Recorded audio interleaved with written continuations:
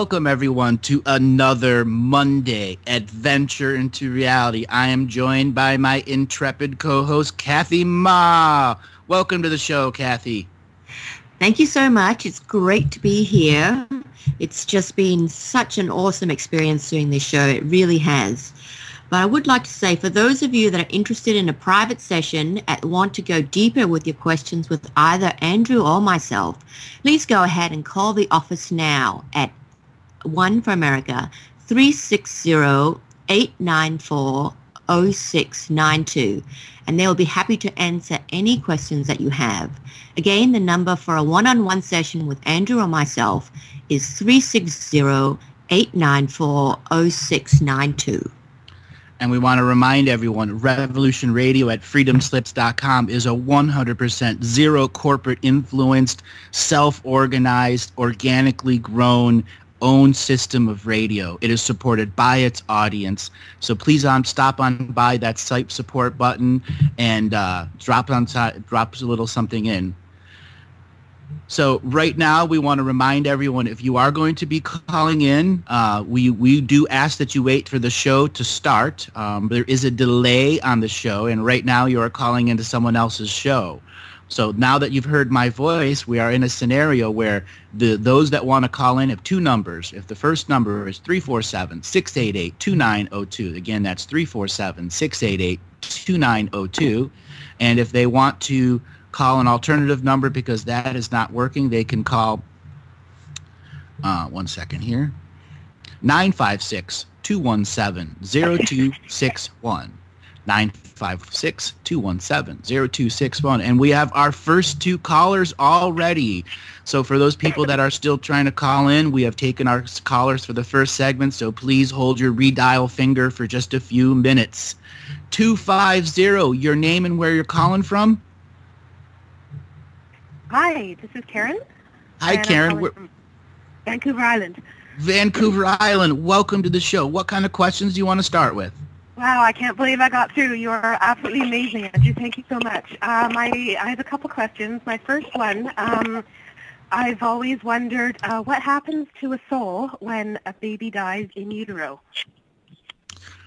Whenever a baby dies in utero, that is already in the spiritual contract process for the mother, the father, to create something that separates as an egg and begins the process of creating spiritual contracts. That means the baby, as an astral soul, has a date to come in and immigrate from non-physical life to physical life. And during that process, the spiritual contracts that the baby is trying to create of who's going to be its third grade teacher, who's going to be its first love, those things no longer begin to work out when it's in the flesh of the growth part, because it is going from a 100% unlimited astral being into a 99% infinite being. It's starting to lose some of that process as it's going through the forgetting of the birth canal. And so when a baby dies in utero, it is 99% of the time part of the spiritual contract system, because the baby was unable to generate something that would have given it the lifetime in potential that it wanted. Okay. This baby in particular was a twin, and her twin survived. Is there any sort of entanglement there? Yes, there's all sorts of entanglements when a twin or a triplet comes through, and only one or two of the two survive. And that's the baby was quite literally trying to make two versions of itself in one body so it can get double the experience in this lifetime, sharing some form of psychic bond with its in utero mate.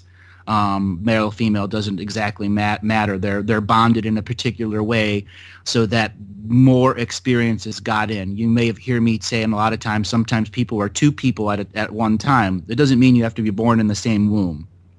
Twins are making that choice. So when one doesn't survive, it was the other one's desire to make sure somebody got into the world this time. And they will usually become some type of spirit guardian for that other twin that survived for the first 6 or 7 years. And then they decide to come back in the same family if there's another child potential, or they go on and search for something else. Okay. Interesting. Yeah. Well, it happened 12 years ago, and I guess I've just never gotten over it, and I've always had that underlying question. And the existing twin, my daughter, she's just been diagnosed with autism spectrum disorder, and has a myriad of health issues. Were those related to her birth? Yes and no.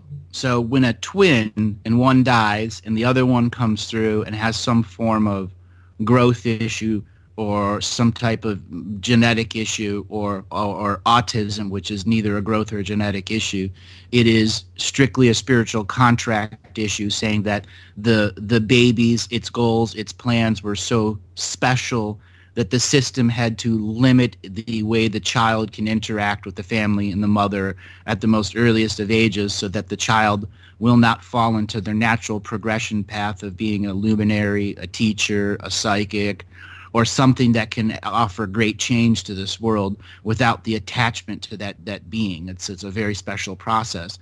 And the vast majority of autism cases are that. And the vaccine process, whether you were vaccinated or your mother was vaccinated, it still affects your future generations. And vaccinations from the 50s and 60s are still affecting children born in the 80s and the 90s, and vaccination from the 80s and the 90s are definitely affecting babies of the 2016, 2017, and 2018 who are yet to be born. And this is where autism has its own conspiracy value behind it, because the very nature of the vaccines, the highest levels of scientific expression know that when you vaccinate someone, you alter them genetically. That person who's been vaccinated and then their children are also affected by it. Okay, right. Now, I wonder if I could ask, I have some current breast pain lump issues. Are those, is that issues I have related to the birth that I'm hanging on to? I want to bring Kathy in here to bring her medical diagnostician process and the way she looks at the energy, and then I'm going to add more to that. Thank you. Hi, Karen. When I look at your energy around your chest area, I'd say I certainly do see some blockages. I don't know that I would say it was related to the birth process that you experienced. To me, it looks like it was probably more recent than, that far back. When I look at your energy, it seems like, if you go from the bottom of your breast upwards, the energy is not flowing, and that includes all the way going up to the top of your head. It's like the chi or the energy, whatever you want to call it, is not flowing very smoothly. And these blockages as what is manifesting in your body. To me, I would ask you, have you been around anything kind of toxic? A relationship?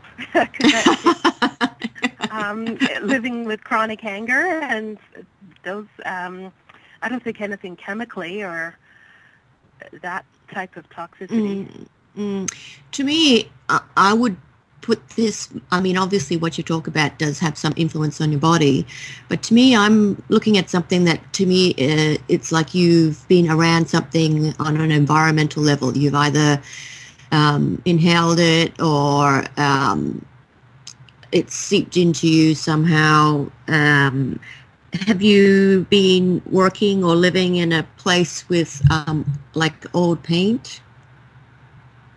Old paint? No. I have 2 smart meters right outside my bedroom. Well, to me, I would say this would be something that I would have thought you've come into contact with maybe in the last 3 or 4 years more than anything. But the way I look at it, it looks environmental to me. I don't think it's, what you call it, a manifestation of the trauma that you've been through in terms of emotional or toxic relationship, although that's not without effect, of course.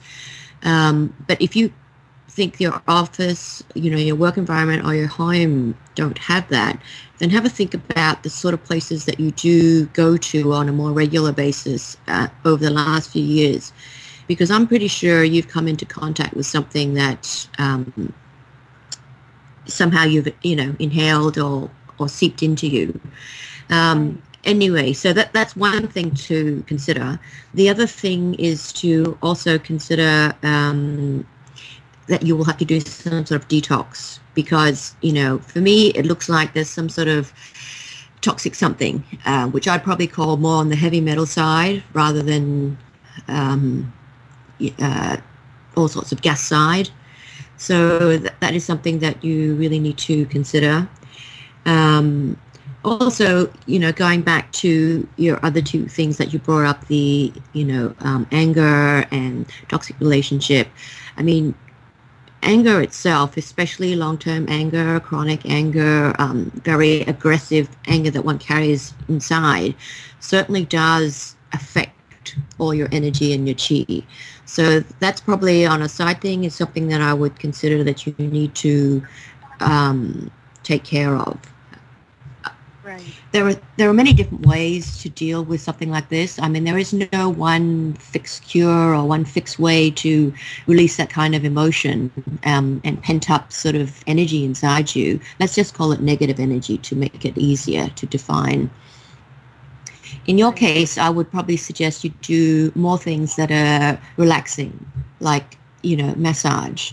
And by massage, I mean more like aromatherapy, relaxing massage, not lymphatic drainage massage. So the goal for things like this is to help you remain calm, be more calm, release anger in a more slow and easy way, as opposed to trying to pound it out, if that makes sense. It does, yeah. Because what you have is not going to be so easy to release just like that. No matter how much drumming you do, straight away, it's not going to help. You need to do it slow. Think of it in slow process, like step by step by step. So start with relaxing, letting the tension leave your body first. So aromatherapy, massage, baths, spas, jacuzzi, any range of things like this. Then you can move up to things like cranial sacral, where they actually get into your body and release things little bit by little bit. And from your point of view, on a probably subconscious level. So it's, again, not very hard for you. And once you get yourself into a certain place where you feel sort of a bit, I don't want to say happier, because I wouldn't say you're unhappy, but just a bit happier about things, about the small releases that you've done, then I would suggest that you really start to talk to someone about this, because there are ways that you can deal with this in an easier manner, where you can release this kind of negative energy that would be more helpful to you, and also to help you gain insight into where this is all coming from. Because a lot of the core issue of where this negative, let's call it anger and angst, is coming from is really not the same place that you think it originated. Oh, okay. Right? It goes back to way when, you were just being conceived, etc. So there's a lot of things about it that you couldn't possibly know. So think of it more like this. Let yourself do some gentle releasing, get your body sort of more smooth and pliable, and then work up to dealing with the bigger issues over things like that. Pace yourself. Don't be, don't be impatient because you're not releasing enough fast enough. Because I can see you're a very organized person, so you like to have schedules with things like this. This will not be one of those things that you can. You kind of just have to wing it, if that makes sense. It does, yes. Wow. Yeah, it's never an easy thing to do. But at the same time, once you start doing it and you do the simple things, you will actually know in your head, you'll know that you're ready to tackle the bigger things. It's because everything is so wound up right now, it's very difficult to deal with that. Right, yes. And I've had this amazing inertia, anxiety, depression, fatigue, and I just can't seem to get beyond that. So, and I guess that's all related, I think, to probably never dealing with my daughter's death and entanglements with my ex-spouse. Well, I'd say that's definitely a big contributing factor, but there was stuff already there at the beginning. those are just major triggers that have taken you down a different path that you would all prefer you don't go down. So it's just a question of looking at it more, I'd say, logistically. It's like, don't look at the whole thing as such an overwhelming feat. Think of it more like, okay, my first step will be to get some body relaxation. Second step, to get some brain relaxation because of the body relaxation. Third step, to do a little bit of body work that will help me correct a few things. And that by that point, I think I'll be ready to talk about a few issues or find out a few issues about myself I didn't even know. Because in this scenario as well, I would say even if you do past life regression, at that point, you would gain more out of it because it will give you insight into yourself and also things that have happened from the beginning where you really don't know, or, the phobias or the angst that you have that really, in a way, you've inherited rather than created yourself in this lifetime. Ah, I see. Yeah, so it's a process, and think of it as a year-long project. That way, it's much easier to cut it up and easier to deal with because then you don't feel overwhelmed by everything. Right. Yes. No, that's doable. A year. I like that. Yeah. Yes, not a decade, a year. And not a month. Yeah, a nice span of time, because by the time you come through near the end of the year, you can reevaluate and then set yourself another goal for the next year. You know what I mean? So the more you cut it up, the more achievable it becomes for you. And that alone gives you confidence to keep moving forward and even bring yourself, that lightness that you're looking for. Having a plan sometimes is good, even if you don't know exactly what the plan is. Okay, right, yeah, just more self-care, right. I've just sort of discovered through the spouse being borderline personality disorder that I'm a classic codependent and take care of everyone and everything, and sort of fell apart in January, and so yeah, this is, I guess, a healing path, so thank you. Yeah, and it's going to be a very interesting path for you. Self-discovery and self-awareness are always very, very interesting, and it gives you such great insight not only into yourself but the people around you. Right, yes. Okay, thank you very much. You're welcome. I got something I want to add. The child that died in utero, did you give her a name? I gave her a name, yes. So I want to help you release some of the chronic anger that you have in. Kathy has uncovered a lot of stuff that existed there before, but the birth trauma has amplified many of those things, and I want to help remove some of that frequency out of you. I'm going to do a process where I just want you to repeat after me, and what we're going to do is we're going to clear out some of the birth trauma energy. Okay. Okay, so just repeat after me. I, in the ever-present moment, I, in the ever-present moment, choose to acknowledge the anger within. Choose to acknowledge the anger within. That has been amplified from the death of my child. It has been amplified by the death of my child. Okay. I ask that my child, and say her name. I ask that my child, Hillary, come to this moment of now. Come to this moment of now. So I may share my love with her. So I may share my love with her. So I may share my perspective of her twin growing up. So I may share her perspective of my twin growing up. So she may understand the work that she is doing in the astral world. So she may understand the work she is doing in the astral world. Is saving my child of the now. Is saving my child in the now. I ask that my love be extended to all other versions of my child.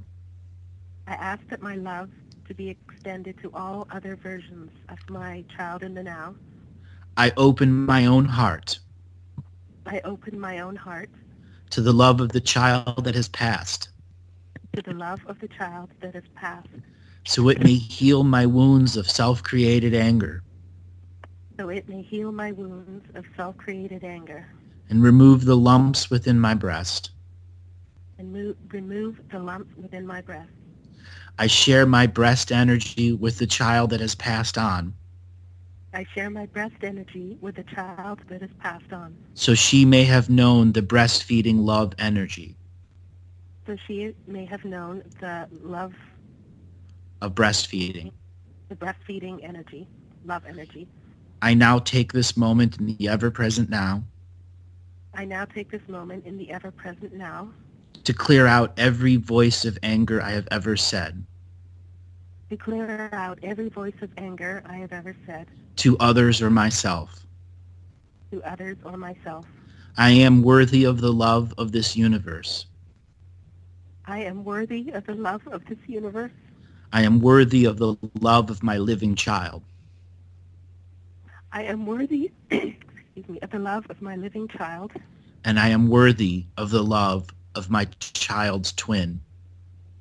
And I am worthy of the love of my child's twin. Anytime I have ever said I am not worthy as a mother, Anytime I have ever said I am not worthy as a mother, I break that contract, vow, and agreement of anger. I break that contract, vow, agree of anger, So that I may be free so that I may be free of the nagging voice that says I am not worthy. of the nagging voice that says I am not worthy. I look upon the face of my living child, I look upon the face of my living child, and I extend all of my beauty and love to her, and I extend all of my beauty and love to her, without a single ounce of anger present, without a single ounce of anger present, so she may know I will guide her into the future, so she may know I will guide her into the future, be her guardian, be her guardian, be her teacher, be her teacher, and be her mother, and be her mother, who is ready to love another who is ready to love another and to let go of the anger of the other husband, and to let go of the anger of the other husband, so that we as a family so that we as a family are ready to co-create with other companions of this world. are ready to co-create with other companions of this world. And so be it. And so be it. There's a lot of energy that came off of you, a tremendous amount. I feel it. I'm smiling now. Wow. Those are the types of words you have to start saying to yourself daily and remind yourself that anger is not something that you want your daughter to grow up with and be imprinted with. That you are Right. healing yourself so that you can be the mother at the highest levels. Right. Right. Yes. So it's my healing process that will essentially help both my children. I did go on to have another son, That's or right. a son as well. Mhm. Mm-hmm. So your Right. healing process will heal your children, past, present, and future, living and unliving. Okay. Lovely. Thank you. All right, darling, we need to move on to the next caller. Wow. I totally appreciate both of you. Thank you so much. All righty. That is our musical break, so everyone hold on here, and we'll come back to the next caller after the break.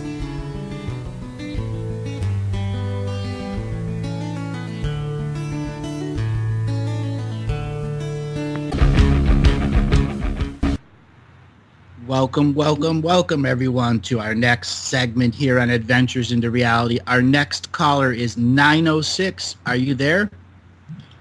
I can hear it. 906, your name and where you're calling from? Hello? Andy, Marquette. Okay, where are you calling from, Andy? Marquette, Michigan. Marquette, Michigan. Welcome to the show. What kind of questions do you want to ask today? Thank you. I'd really like some help with figuring out purpose and past histories, past lives, that sort of thing. Okay. How did you find out about this show, and what made you want to call in today? Well, I've been I've studied a lot of spiritual information, and I'm not sure exactly how I came across this one in particular, but I've been following your works for a while and thinking about a private session too. Okay. So the first question you want to know is about your past life histories? More so current purpose and mission. Okay. What year were you born? You broke up there. What year were you born? 1977. 1977. Just a second. Let me tune into the energies. All right. You were born in what I call the yellow ray. 1977 was a lead up to the great transitional and changes of what we had in the 90s, 80s. So you came in strictly from the Andromedan galaxy as part of not a blue ray, but a yellow ray frequency of beings that were coming in that were supposed to operate with heart energy from their solar plexus. So the Andromedan galaxy has Andromedan people in it, but the rest of the galaxy has all other versions of peoples that live in it. So you're not an Andromedan per se, but you are a person that would come from the Andromedan galaxy. The people themselves are much taller than we are today, as much as 20 to 30 feet in size, and a much more denser world. And the yellow frequency is a type of technology that is meant for people that are going to be interacting with large volumes of people. Example, many baseball players or professional sports players are yellow technology spiritual beings. I mean, they can operate in the solar plexus frequency, in the confidence frequency, and the ability to interact with other people. This relates to your particular mission this lifetime. You came to this world about 16 million years ago with the direct purpose of bringing your DNA lineage and the family members and soul families that you had with you in your original home world, and to incorporate them here to bring about a point of people that could be professional presenters of the yellow frequency of technology, which generally is in around athletics, martial arts, yoga, something to be with the physical stature of training the body to be a spiritual personality. Okay? Does that make sense to you? A little bit. That helps. Have you ever looked into becoming a martial arts teacher? No, definitely not. I've looked into taking martial arts classes, but certainly that would be a start. Well, you would be one of those people that can use your knowledge of martial arts or yoga. Yoga is just another version of martial arts that doesn't use katas as a representation of expression of energy. So becoming a teacher of some type of physical asset skill that trains people how to work with their spirit, you would be very, very good at that, as well as hands-on healing and a type of sound healing. Not necessarily, don't consider yourself a musician per se, but one that uses musical instruments in a live scenario to do healings on individuals.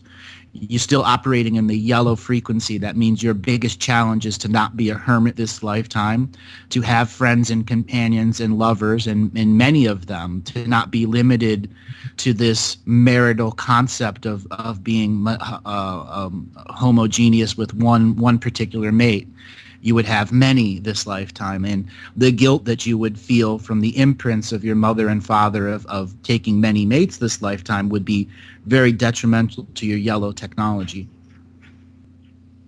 Yeah, you're starting to really tune in, because what I do for a living is vibration analysis. I've studied vibration and different frequencies and harmonics. What I do is I'm basically a doctor for large equipment at a mine. There you go. I don't think that's my calling in life. I'd rather fix people than equipment. Well, that is training you. The fixing of equipment is training you how to fix people. Okay? And this is a matter of beginning the transition into the yellow frequency, which is the confidence frequency, which is the action frequency. It is your solar plexus that allows you to manifest in this reality your heart space, your mind space, and all of that, those other things that come with living. So you doing mental exercises that amplify your solar plexus to be more a part of your aura will create a motivational frequency and vibration within you. You know, much like there's a machine that's not working and it just takes the wrench hit in the right spot and it works. Sure. So you're at a point where you need to wrench hit yourself. It's that final Okay. Millennium Falcon tapping on the right spot so your solar plexus turns on and you begin to make the transition of healing machines to healing people. Taking the sound frequencies that you've studied about, 432 hertz, tuning forks, out loud sound, speakers, music, and all the lighting colors that come with it, and begin to develop a business for yourself that is operated in the manifest frequency of now, which is in this yellow and red frequency. Infrared meaning the people that come into and from you, and the yellow frequency, the confidence and stature that you hold to present a spiritual technology that begins to heal people's physical bodies. Wow. Okay. Okay, I want to bring Kathy in here for a second to bring her perspective too. Sure. I'm all here. When you say, you're looking for your purpose in this lifetime, what exactly do you mean by that? I mean, do you mean like in terms of work? You mean in terms of mindset? Oh, I guess a little of both. Primarily work at the moment, but and just purpose. I were here. What the specific mission is? I have a lot of different ideas and concepts. Pretty wild imagination, but it's just a matter of tuning all that into the right area and running with it instead of all these vast different ideas. Mm-mm. So I guess, would it be fair to say that you're more looking just for some focus of where you want to go with your life? Would that be right? Yeah. Okay. Well, when I look at your energy, I mean, I would agree with Andrew very much over the healing side of things, because to me it looks like you have a lot to offer other people. But I also think that you yourself discount what you know, which I guess is also why I'm questioning what it is that you think you need to look for in terms of your life purpose, because it's almost like you already have all the answers. It's just a question of what do you want to home in, what skills do you want to use to do what you're going to set yourself up to do. That's not a very good way to put it. Let me think. It's like you've already learned enough. You have already got a lot of innate knowledge within yourself. You have a lot of technical knowledge that you also have. Now it's a question of what can you marry together to move forward in a capacity where you can, I guess, help others is more where you're probably going to go with all of this. And I would say that it's a very good way to go because you're looking for a lot of fulfillment in your life, which at the moment, I would say, if we were to gauge one's feeling of fulfillment in life, I would say at the moment you're probably only feeling like maybe 40-50% fulfillment, whereas you're looking for something that's at least 80-90% fulfillment.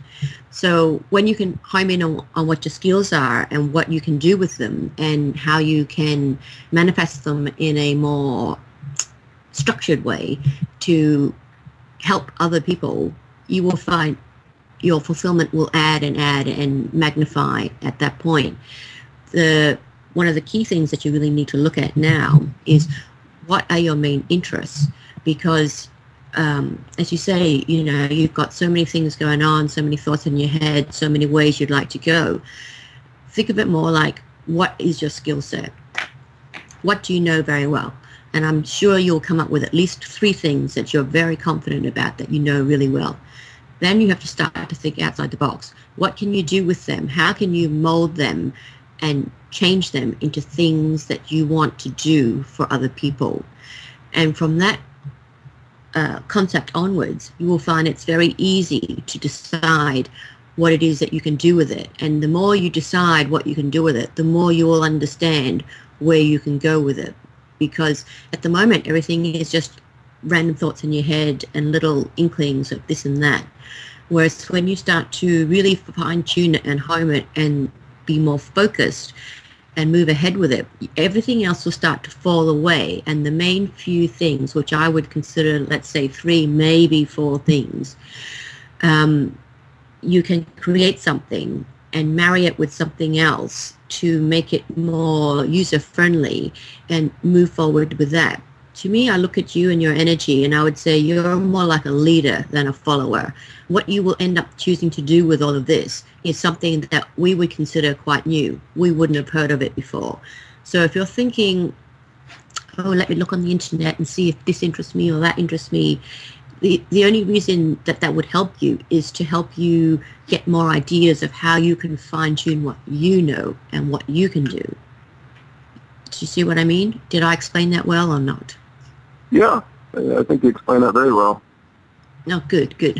There's something I want to add to another layer here. You've been searching and searching for a mission and a purpose, and it's been right in front of you pretty much the whole time. And there's a part of you that innately knows that direction, but has also been using the river in Egypt as a form of denial for it. The job that you have pays you very well and keeps you occupied, and there's a part of you that doesn't want to transition out of that job because of the comfort that it provides, as well as the connection to the underground energies. So whenever anyone chooses to be a miner this lifetime, it is via a spiritual contract to be a part of those rocks who want to be on the surface this lifetime. Okay. Have you ever made a collection of special rocks from the mines that you've worked in? Well, I work in one mine, and it's an open pit mine, but I have many rocks and crystals, and where I live there's a lot of geological anomalies around here, and there's lots of great crystals, and there's a lot of great rocks here. What I want you to do is to gather all of the rocks that you've collected and all the crystals that you have, and to take them outdoors, and I want you to set up a speaker and start playing music to them as if they were an audience. Okay. This may seem like a trivial thing, but it is actually going to make a humongous difference in your yellow frequency of energy. By you physically touching and bringing everything out and arranging it as the method of it being an audience, they are going to hold what's called a court. Not a negative court, but a court as observation of what it is that you're trying to do. And the types of music that you can play from them can be anything in your choice, from soft Enya music to heavy metal, whatever it is. But near the end of the process of playing music to them, I want you to begin to name some of these crystals that you have. And they are going to become your teachers in self-motivation of what it takes to transition of working at the mine into creating your own spiritual business that fulfills you with your own life path. Okay, that sounds like a fun project. Okay. So any last questions? We have to move on to the next caller. No, I think that should do it. I thank both of you very much for your help. All right, brother. Take it easy. You have a really good day. It was fun reading you. You too. Thank you. Our next caller is from Skype. Sam, are you there? Hello, can you hear me?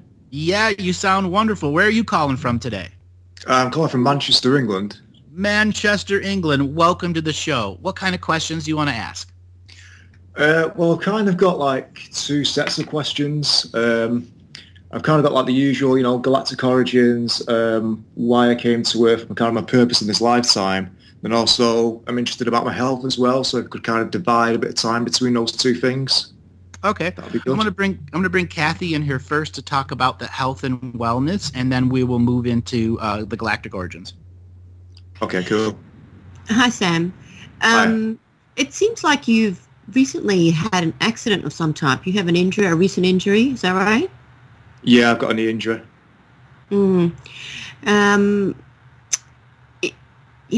It's really weird. It looks like a new injury, yet it seems it's got this strange sensation of being an old injury.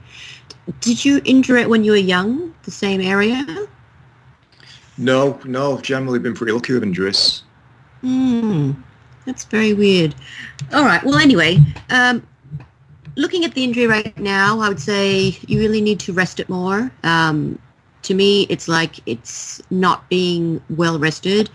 With proper rest and relaxation and probably some work around the surrounding area, you will find that that will decrease it a lot. Your healing will happen a lot faster.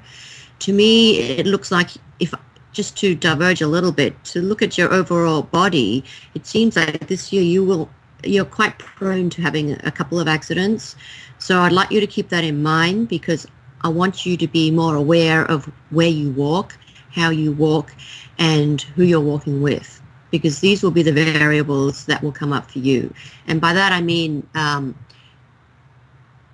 eyes forward, don't turn around, because you're very likely to bump into something. It's very easy to trip over, so watch the path, the pavement, whatever you're walking on, most likely to be not level when you're not paying attention.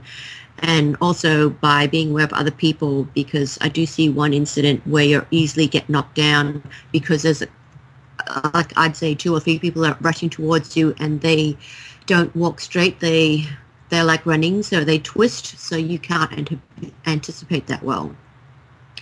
So just in terms of injuries, those are the ones that I see that are all related to you this year. But to also go back to your overall health, to me it looks like you've got a big tightness at the top of your head.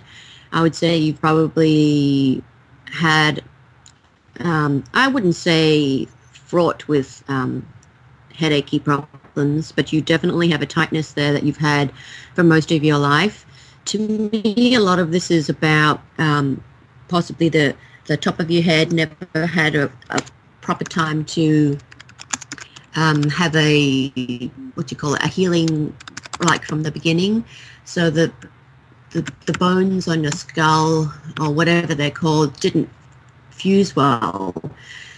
I'm sure there's a lot of medical terms for that. I don't know them, but this is the only way I can describe it. It's like the top of your skull hasn't fused over well. It isn't strong enough. So what you need to do is find someone that can work on that. Probably like a craniosacral or something like this, because when you can get everything in the top of your head more aligned and more free, you will find that pressure is taken off your head, and even your neck will feel lighter. I know it sounds like a really weird thing to do and a weird thing to have, but it is a lot more common than you realize. But just that lightness alone, you'll suddenly realize that you can think better. And throughout your life, to me, it's like you've always thought, oh, I just can't capture that thought, or my stream of thinking is just suddenly interrupted. And you put it down for being distracted by other people or age, whereas really it's something that your brain can't properly function the whole way through yet because of this pressure in your head. Once that's released, you will find that things are a lot more easy to flow, thoughts are easier to flow. When you're doing reasoning and rationale, it is easier to get from A to B than have to think about it and go via X and Y to get there. That makes a lot of sense. I've experienced some headaches in the past year or so.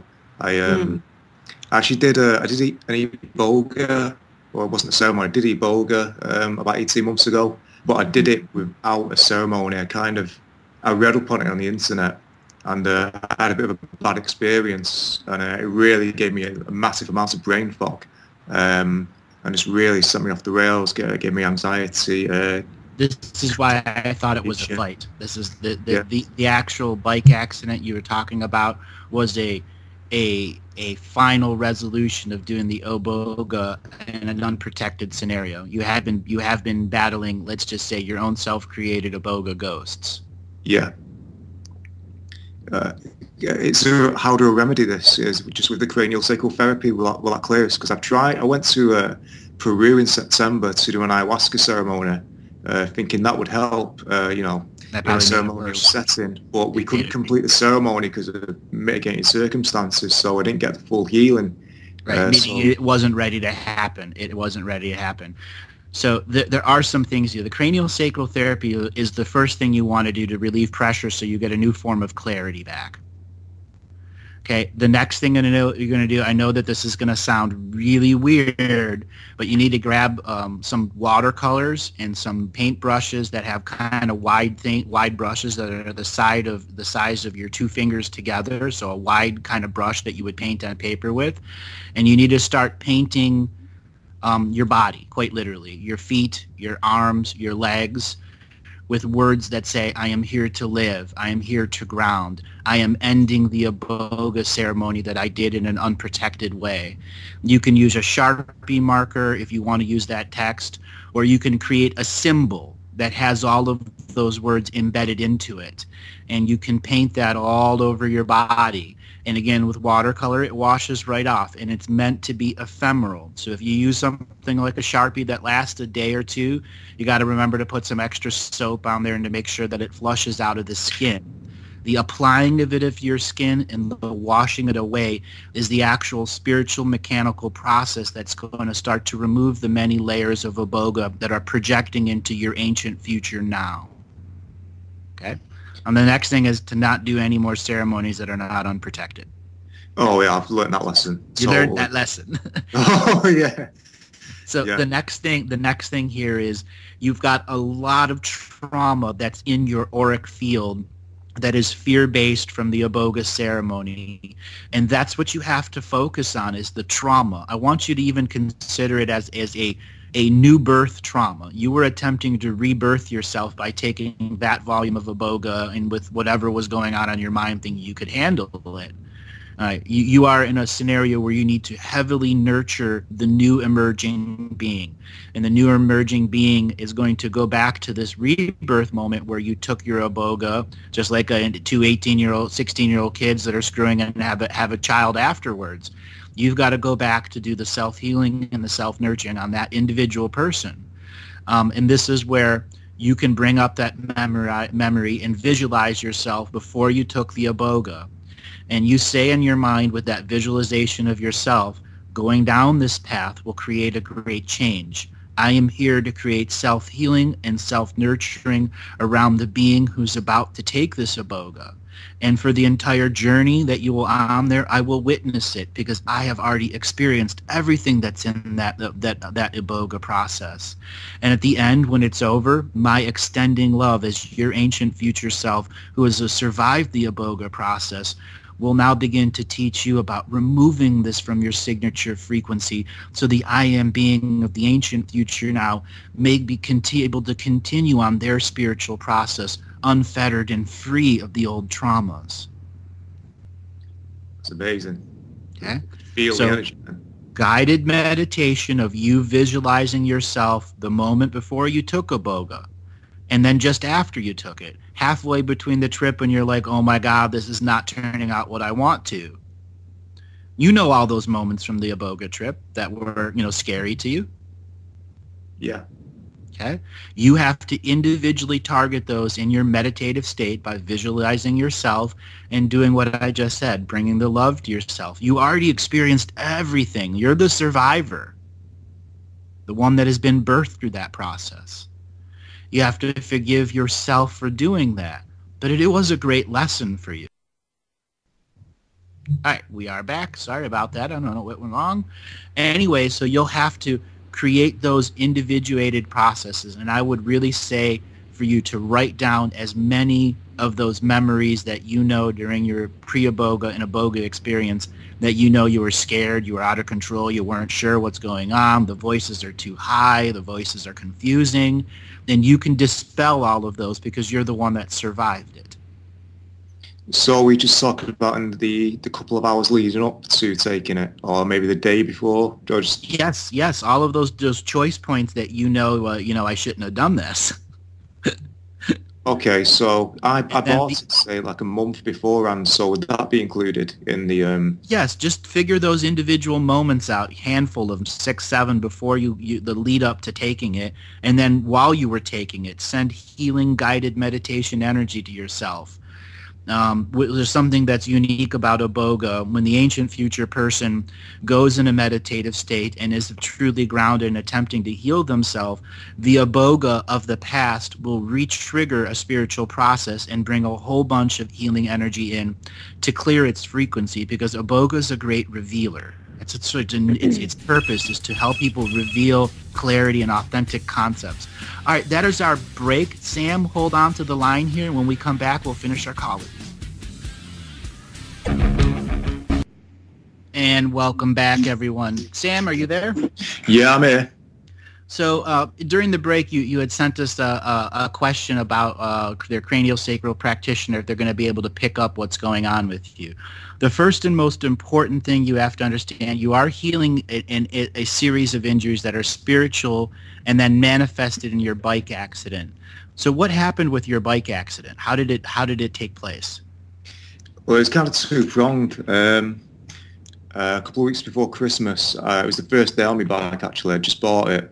I was riding down the road. I was on the pavement, and I saw a car pulling out. It was a good 30 yards away, and I used the front brake rather than the back one because it was a new bike, and I didn't realise which one was which.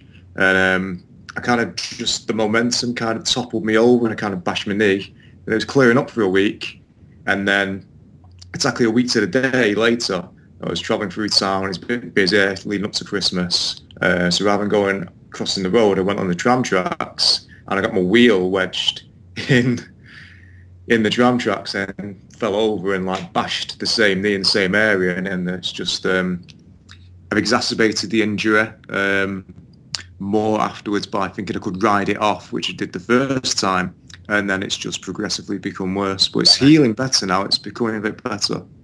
All right, so when you go to see the craniosacral therapist, you have to say to the person how you had your injury. But you also say that this culmination, that this injury was part of a spiritual process that I didn't close off right when I was doing before. You don't have to tell them it was iboga. Just say some energies came in that made me clumsy enough and unclear enough to put myself in the situation. That's all the practitioner needs to know, because they're going to work on the mechanics of the injury. And when they start working on the mechanics of the injury, they will get their own series of visions that relate to why the injury was caused. And as I was saying before, the manifestation of the injury was the direct result of taking the iboga, so it ended the old process. Although if you didn't have that injury, you would still be going on through the worst of the leftovers of it. Okay, cool. And Kathy mentioned once I get over this, I'll be thinking much more clearly again. Yeah. Is that right? Yeah. That's the thinking more clearly, so then you can have a few weeks of clarity so you can get yourself ready to do a ceremony that does not involve iboga in any way, shape, or form. And that next process is to bring the highest level of clarity for you to discover if plant medicine is right for you in this next generation of your spiritual processes. I'm going to say that it's not going to be a part of your process for the next 16 to 18 months unless you are able to have a deeper understanding of what it takes to journey as a spiritual person in an unprotected scenario where you're protecting yourself, where you are going to set up your environmental space to have all of your spiritual protections around it, and then knowing how to dose. There are some times that psychedelic experiences can really screw up a person, and then there are other times that where you may think you're really screwed up, but in fact the medicine was just revealing some of the layers in which you have to deal within yourself. And one of those layers that you have to deal in yourself is, I'm strong enough to handle anything that comes in my way. Right now you're not. Right now you're not ready to battle demons. Right now you're not ready to time travel and have out-of-body experiences. Your body has been too traumatized and your soul has been too inexperienced in those processes. So this calls for a time of you putting yourself in your own spiritual boot camp, where you begin to train the mind and the body differently, to not look for places of journeying and battling, but places of healing and self-creation for yourself, self-motivation, learning how to source happiness from the spiritual processes early on, sourcing happiness from every meditation that you're able to do. I was telling you before about painting your body. I believe that's something that you should probably make very ritualistic for yourself, because there are hundreds of other lifetimes where you have done other psychedelic experiences as a shaman and things went wrong. You know, oftentimes you hear me talk about the good stuff, the ancient Indians talking to the ancient future person in ceremonies, but sometimes those would go wrong for hundreds of different reasons.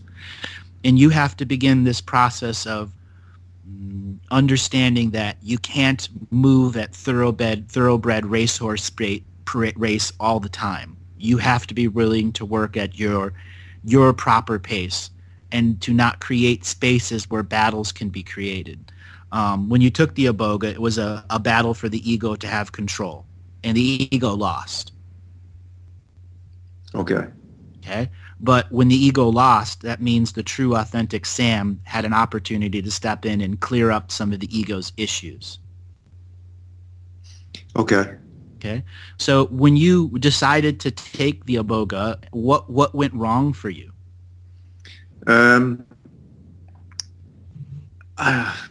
I kind you are going to help a lot of people with your answer. I want you to know you are going to help a lot of other people out there. I'm not embarrassed. I'm just trying to cast my mind back. When I took it, I lay in my bed. I did as much ceremony as I thought was necessary. Obviously not enough. I did do it. Well, I barely paid any service to it at all, really. I lay in my bed and waited for the effects to come on. Then I kind of started getting the buzzing in my ears, the nausea. I didn't purge, which I think was a big part of it, which kind of worried me at the time, which I know you're meant to go through. And then it just kind of gradually made me feel more and more anxious and like ill at ease. And it got to I think I took it about 12. It came on about 2 in the afternoon, and by about 7:30, I was thinking, get me off this ride, to the extent where I just thought, I'm just going to force myself to go to sleep because I cannot take this anymore. And then I went to sleep until the next day, and then I felt like a card at it, man, which, you know, I know is normal with iboga, but then I started getting huge neck spasms, like I was craning my neck all the way to the left-hand side. It's almost as if I was trying to twist my own head off. It was really, really painful. What was going on there was the manifestation of the injuries. And this is an example of something you need to tell the craniosacral practitioner that, you know, obviously it's got to be someone that you trust, and say that you were feeling the twisting of your neck. What was going on is the atlas and axis of your neck were tightening up and preventing craniosacral fluid from going out of your brain into the rest of your spinal column. And the iboga process, because you didn't purge and you didn't go through the euphoric state and you were forcing yourself to go to sleep, your body had to figure out a different way for you to have that experience, and sleep was that process. And a tremendous amount of your positive part of the iboga experience is only stored in your dream world.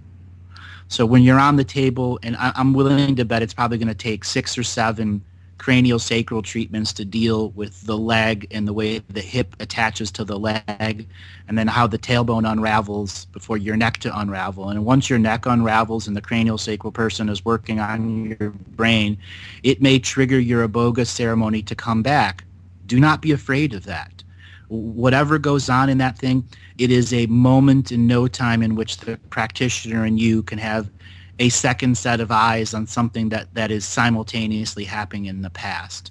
And it will assist you in unraveling a series of other past life neck issues where your neck was broken while you were on psychedelics, quite literally. Whether you were falling or hung by someone, for whatever reason, you have a tremendous amount of injuries that relate to the neck. And your spirit cannot go into its full purpose until that neck is healed. Okay? So I want you to see this opportunity that the iboga and the negative experience is revealing to you the damage to the body, the damage that the soul has, and you have the next 13, 16, 18 months to heal that. And during that time, it's important that you go and learn other healing skills so you can work on yourself. Go and learn Reiki. Maybe take your own cranial sacral therapy class. I think you would be a tremendous practitioner in it once you've grounded yourself into the healing processes. And then once again, you can look at the psychedelics as part of your personal teacher. I encourage people that want to do it to go and do it, but do it in a very protected, knowledgeable scenario. When you do it on your own, you run into those scenarios where what happened to Sam can happen to you. It's just too much. The experience is too much, and all you want to do is sleep it off. Okay, thanks. That's you know what? I was searching for an answer to the Iboga question since I took it, and it's really weird but amazing that it's kind of come up in this conversation. That I finally got a road to go down. So yeah, that's amazing. That's great. Thanks. So, what is it that you do for a job?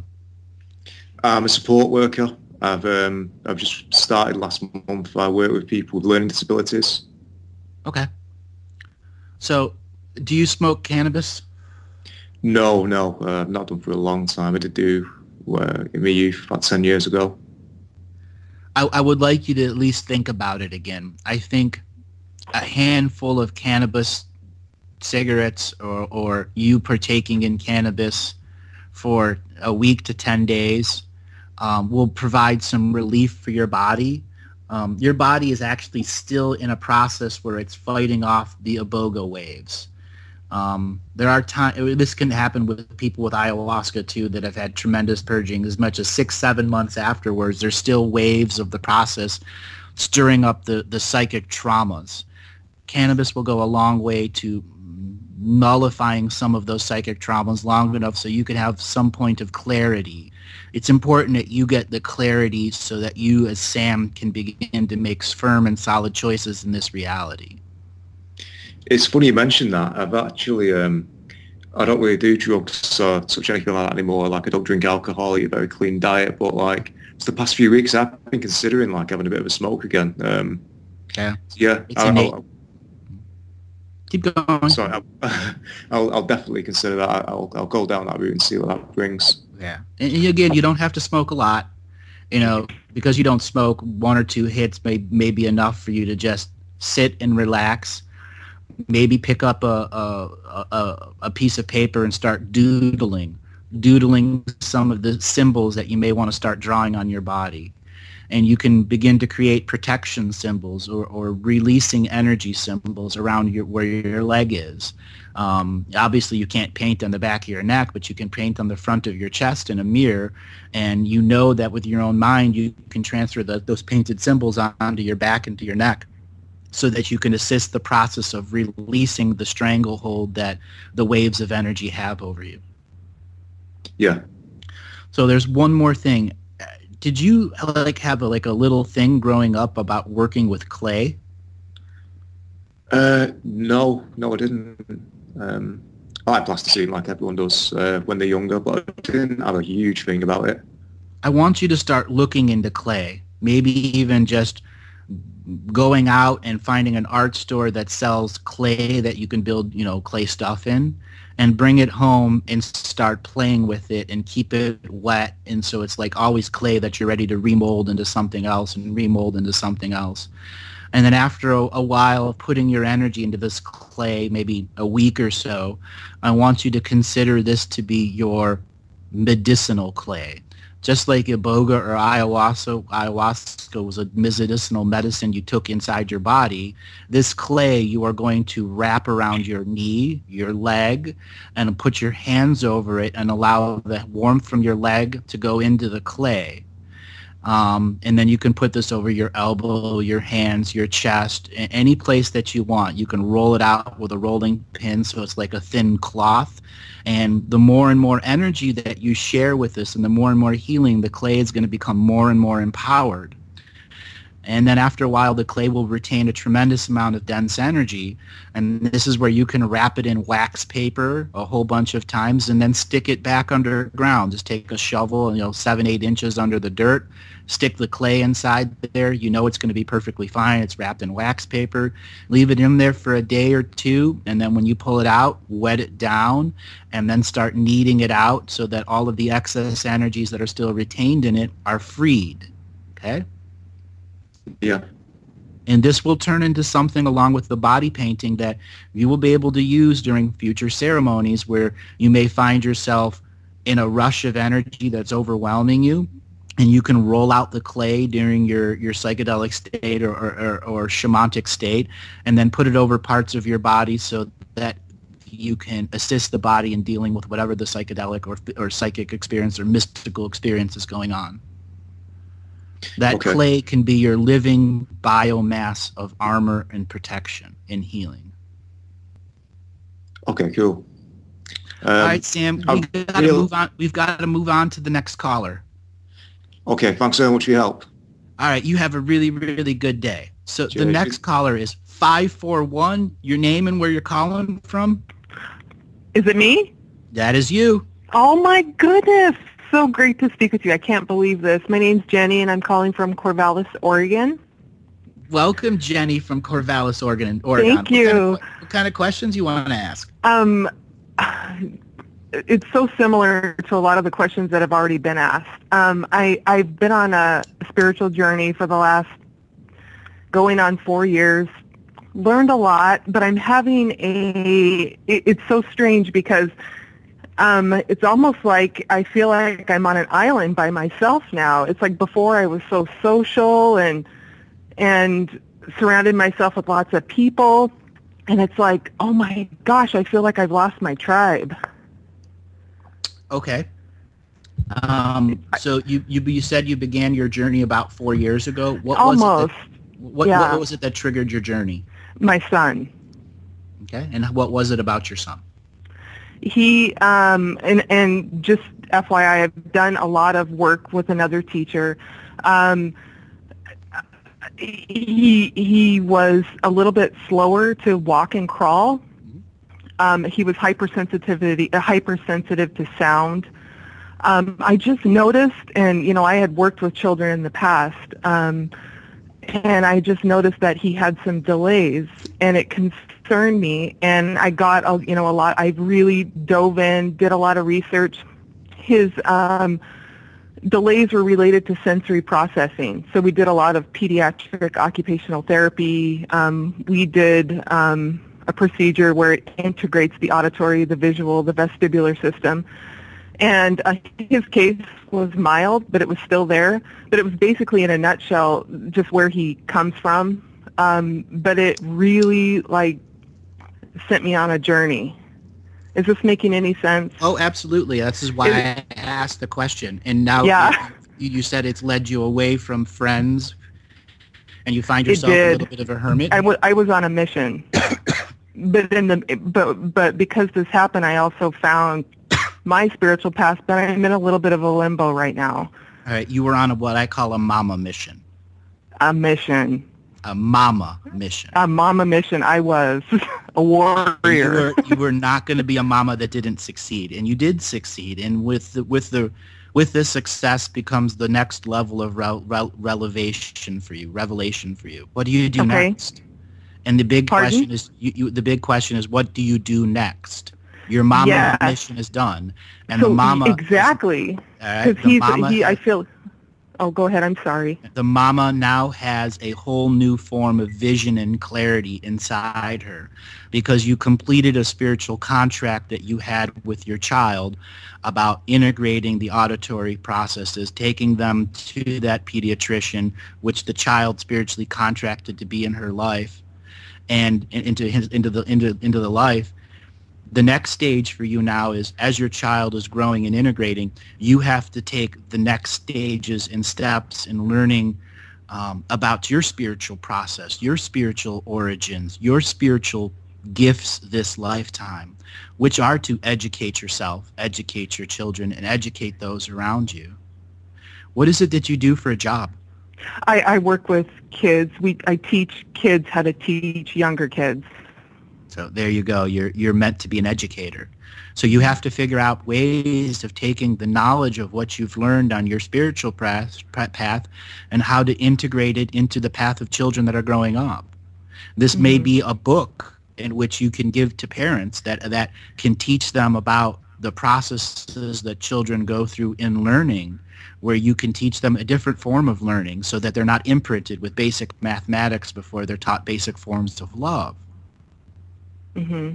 Okay? It's And now the interesting. next... Yeah, go ahead. I'm sorry. I was just going to say it's interesting that you bring this up because it's so strange. Somebody will be sitting next to me and they'll say, God, I don't know what's going on with my son or daughter. Why are they walking on their toes? Why are they doing this? Why are they doing that? And then I slowly feed them a little bit of information. Yeah, and inside your body and your mind, your arm is high up in the air. I have an answer for you if you're going to listen. But I'm scared because they're going to think, oh, great, here's another person trying to tell me what to do with my kid, but yet they're seeking help at the same time. Right. So I want to bring Yeah, I want to bring Kathy in here right now to talk about the self-confidence that a woman goes through. Okay. Kathy, go ahead. Hi, Jenny. Hi. When I look at your energy, it to me, it's like, wow, you've really been through a rough time.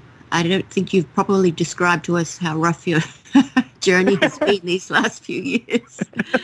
So good for you to get to this point. Yeah.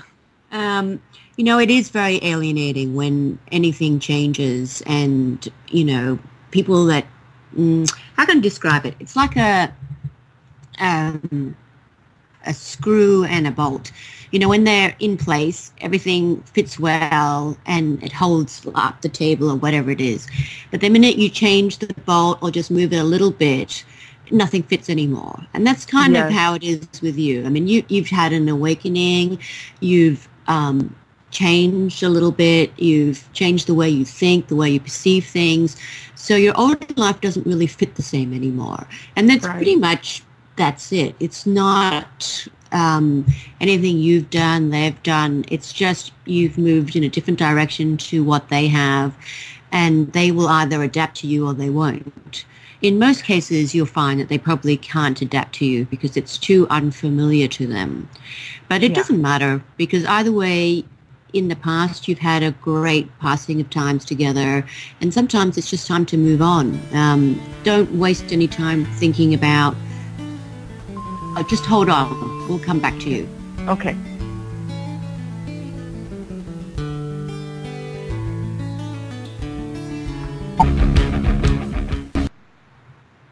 And welcome back, everyone. Caller, are you still there? Yeah. Okay, go ahead, Kathy. Hi, Jenny. I was just regrouping myself momentarily. So, sometimes life changes. We don't fit with people the same. It's just a passing on of energies that we've now grown towards something bigger, different. And, the friendships or close ties that we may lose over it, really it was just time for an ending, more of a time for moving forward.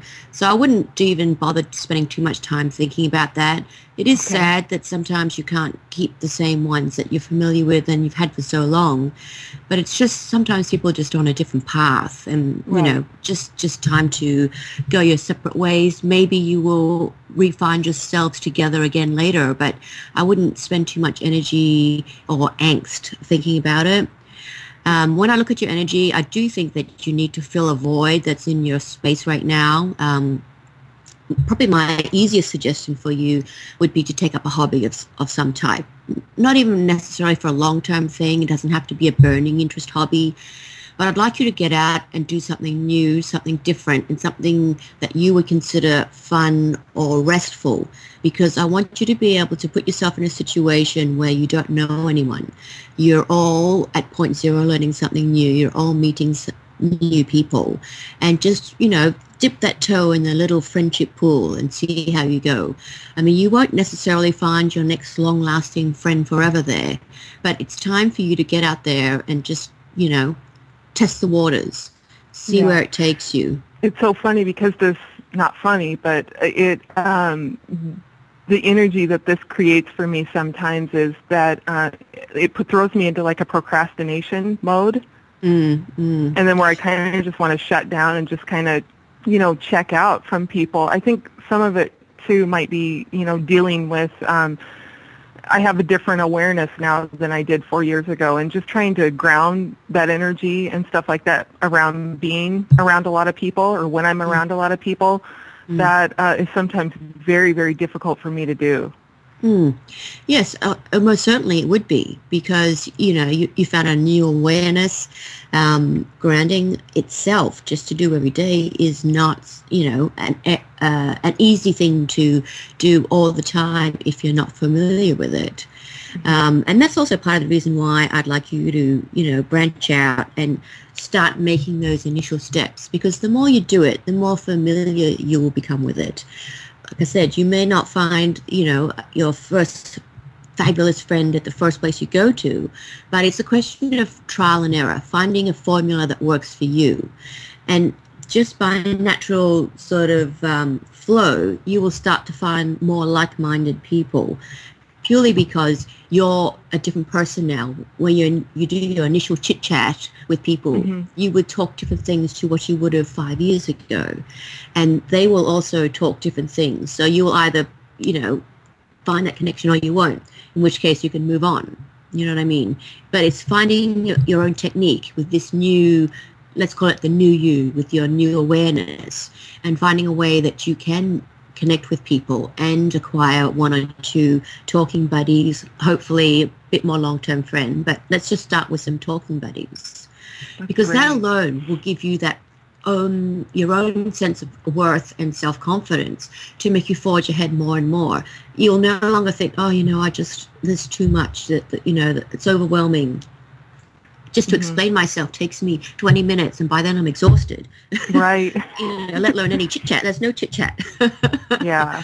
Whereas, the more that you practice this, especially with people you don't know, the more you're like, you know what? Quick evaluation, gone. No need to waste my time there. I'm going to focus on this little old lady over here, And the more that you do that, the more that you remember what a confident person you are, and the more the flow comes out of your mouth. So that's like a natural conversation rather than having to explain yourself. Because this is what you're doing at the moment with people, is that you say something, but then you have this long explanation behind it, when really most people that are at the same awareness level at you don't need that explanation. You just say that first 5 words and they get it. So it's not so exhausting for you. And, if you are spending 20 minutes explaining it, then forget it. Move on. And, you're not offending anyone, because you don't know them, they don't know you. If the whole class is no good, quit the class, go and do another one. You know what I mean? So it's a very easy, non-committal way to just test out the new you. Remember the old you and becoming the new you merging together, so you are the new confident you with loads of interesting things to talk about that people are interested in. Yeah. Another thing I'd like to ask about is, with all this grounding issue that you have been recently having, it's probably also related to your tailbone. Have you had a sore tailbone? No, I have not. Okay. Well, I'd say that probably you'll find that the bottom of your tailbone, right from your coccyx onwards, is probably not aligned in a, let's call it a correct manner or a optimum manner. So that is something that you really should consider looking at, because when your tailbone is in any way turned or twisted or moved slightly out of sync, grounding becomes a little bit more difficult. Okay, I'm glad you brought that up, because I never looked at it in that way. I just looked at it as a form of me procrastinating about doing the work, about, getting up and, meditating every morning and grounding myself before I go out there, or grounding myself before I go into a group. Yeah, of course. I mean, well, it's a great thing you've called through and talked to us, because this is an issue that happens with so many people. It's not just you. It's a lot of people go through this. And when you have the lack of grounding and the tailbone issue, this is part of what makes you become a hermit as well, because you're going through all this stuff. You've got so much stuff going on in your head that you're really not well equipped to deal with everyone else and things around you. So when you can get these things, which seem basic, when we talk about like this, oh yes, tailbone, you know, optimum strength and straightness, and oh yes, grounding. I mean, saying it sounds very easy, but to do it every day and remember to do it throughout the day is tiring when you're not familiar with it. And you need to spend a lot of time working on that so that it does become an automatic thing. And then when this happens, you then automatically find that you seek out people because that's in your nature and you want to move forward. But there's by no means is this a strange thing. Like, don't feel at all that this is weird. It's just you. It's not. It happens to just hundreds and hundreds of people. I'm sure half the people listening here, well, maybe not half, a lot of people listening here today will think, oh, you know what, that could be me. Exactly, that could be you. And something that I want to point out, when you began this journey 4 years ago, your tailbone was in a position to allow social energy in. And as you began to focus, the muscles and fascia around your tailbone gave you a different layer of focus that allowed you to go internal to process the information so you could ultimately teach it to others. And that is the position that your tailbone is in now. It needs to be relaxed and released through guided meditation, where in your mind you fill your body, your mind up, your brain up with beautiful colors of light, and then begin to transit that energy all over your body where it finally wells up into your tailbone. Your guided visual and light meditations there will go a long way at taking away the imprint of what it took to learn everything, to shut out the friends, because if you didn't shut out the friends, you wouldn't have been as knowledgeable as you are now. Thank you for validating that, because I've always a sense of guilt about that has hung over me, which I think that contributes to the procrastination and just the negativity around it. Right.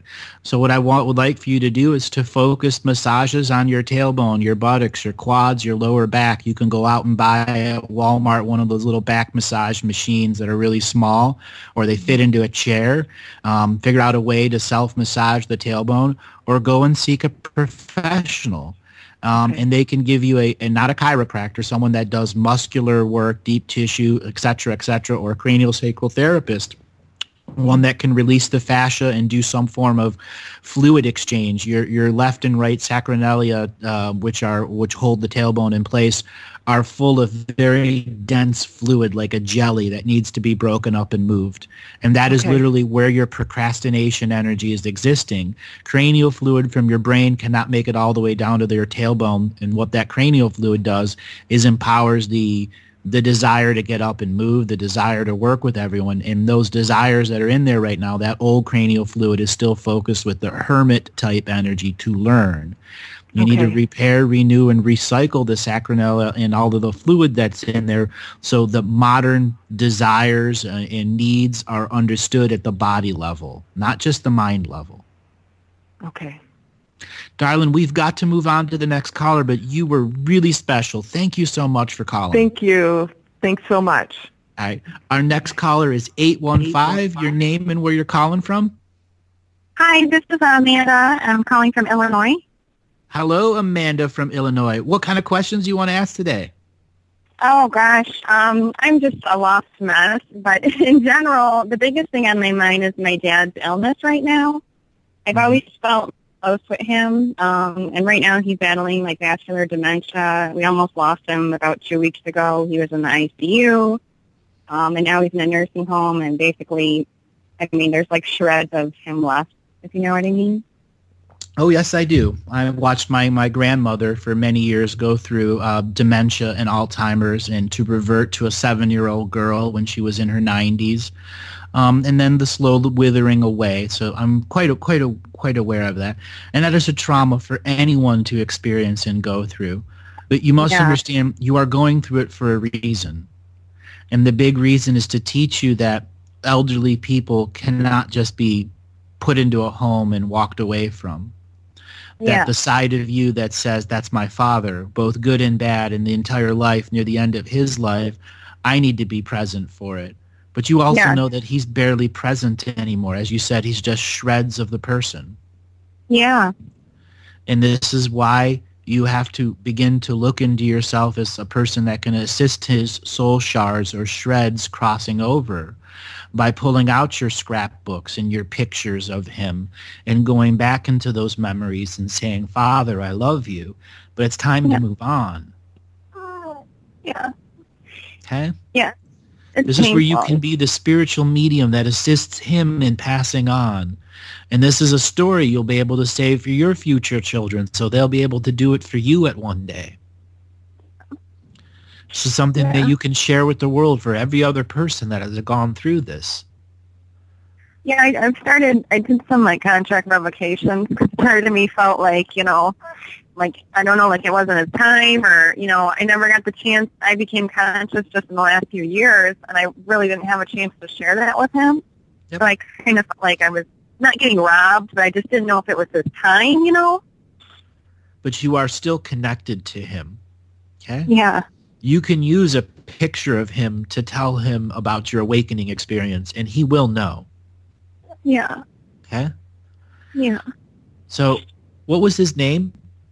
Leonard Bjornsson, Lenny, Okay. What year was he born? 1948. Okay. So I'm gonna do a little healing process with you here. I just want you to repeat after me. Okay. That I, in the ever-present moment, I, in the ever-present moment, call upon my father Lenny call upon my father, Lenny, in all his different expressions of soul shards. and all his different expressions of soul shards. I bring to you all of the 7 past and 7 future generations, I bring to you all of the 7 past and 7 future generations, so they may assist you in the crossing over process. so they may assist you in the crossing over process. Your brother, your sister, your mother, your father, your great-grandfather, Your brother, your sister, your mother, your father, and your great-grandfather. they all wait there in the astral world They all wait there in the astral world to guide you over to the light, to guide you over to the light, so you may have your natural process of a life review. so you may have your natural process of a life review. I share with you, my father Lenny, I share with you, my father, Lenny, my 16th birthday, my 18th birthday, my 16th birthday, my 18th birthday, my first love I have ever had, the first love I've ever had. so you may know I have led a complete life. So you may know I've lived a complete life. My love for you now extends to your position in the astral world, My love for you now extends to you in your position in the astral world, still here in physical form, still here in physical form, still able to be touched. still able to be touched. Know this, Father. Know this, Father. I am here to assist you to cross over I am here to assist you to cross over with dignity and honor. with dignity and honor. I look upon my memories of you, I look upon my memories of you, joy and happiness, joy and happiness, and I extend these memories of happiness and joy and I extend these memories of happiness and joy to your physical body to your physical body that has the last threads of your consciousness in it, that has the last threads of your consciousness in it, the part of you that does not want to let go. the part of you that does not want to let go. That is the part I am loving the most. That is the part I'm loving the most. So you may go through your transition. So you may go to your transition. Say your final words. Say your final words. Be at peace with yourself. Be at peace with yourself. And know the love of the various beings that are around you, And know the love of the various beings that are around you, who are now your guides and guardians who are now your guides and guardians as part of the astral world. as part of the astral world. Father, know this. Father, know this. I love you, I love you, and I will continue to love you forever. and I will continue to love you forever. I will not fall victim to not loving again, I will not fall victim to not loving again, because you have taught me I must love to be able to live. because you have taught me that I must love to be able to live. And with this knowledge, And with this knowledge, I release you with love. I release you with love. You have been my greatest teacher. You have been my greatest teacher. And will continue to teach me. And will continue to teach me. On the way you choose to pass over. On the way you choose to pass over. And so be it. And so be it. Thank you. You're welcome. Oh, just relax a second. Just relax. There's a tremendous amount of energies there. There's a couple things that he wants you to know, and I kind of had you say it. When he does pass on, there's going to be a part of you that's going to be very hurt, very angry, and that's the little girl who didn't want to lose her father. And it's very important that you learn to love again. Yeah. Yeah. Don't shut yourself out. Yeah. That's the thing. Is I feel like he's like, I don't know why I've always felt close with him, but it almost feels like if he goes, I don't have anyone else. It's kind of weird. No, I want to bring Kathy. I want to bring Kathy in here. You know, she also was with her father on her passing and his passing, and took care of him for many years. And she has her own perspective about the passings. Okay. Thank you. Hi, Andrea. Hi. You know, when I look at the energy between you and your father, it is a very, very strong connection. Even though when you see him now, you only get glimpses of the man he once was, he's actually very aware of what's going on a different level. The first thing you need to know, of course, is that it's all okay. You know, he's in many, many ways, he's already told you what he needed to say, because he's always been able to tell you what he thinks. He may not have been able to tell you in the touchy-feely way he wished he could have, but that just wasn't him. Yeah. So what he did need to say has been said, and in many ways, what you think you needed to say, he already knows. So there really, in many ways, there's nothing left unsaid, and that's very important for you to recognize for yourself, because you did spend time with him. The things that both of you needed to say are already said. It would now just be reiterating it. So it's okay, you know. Whatever happens, of course, from now till when he passes, it's going to be painful. I mean, there's no sugarcoating that. But, I mean, painful for you emotionally.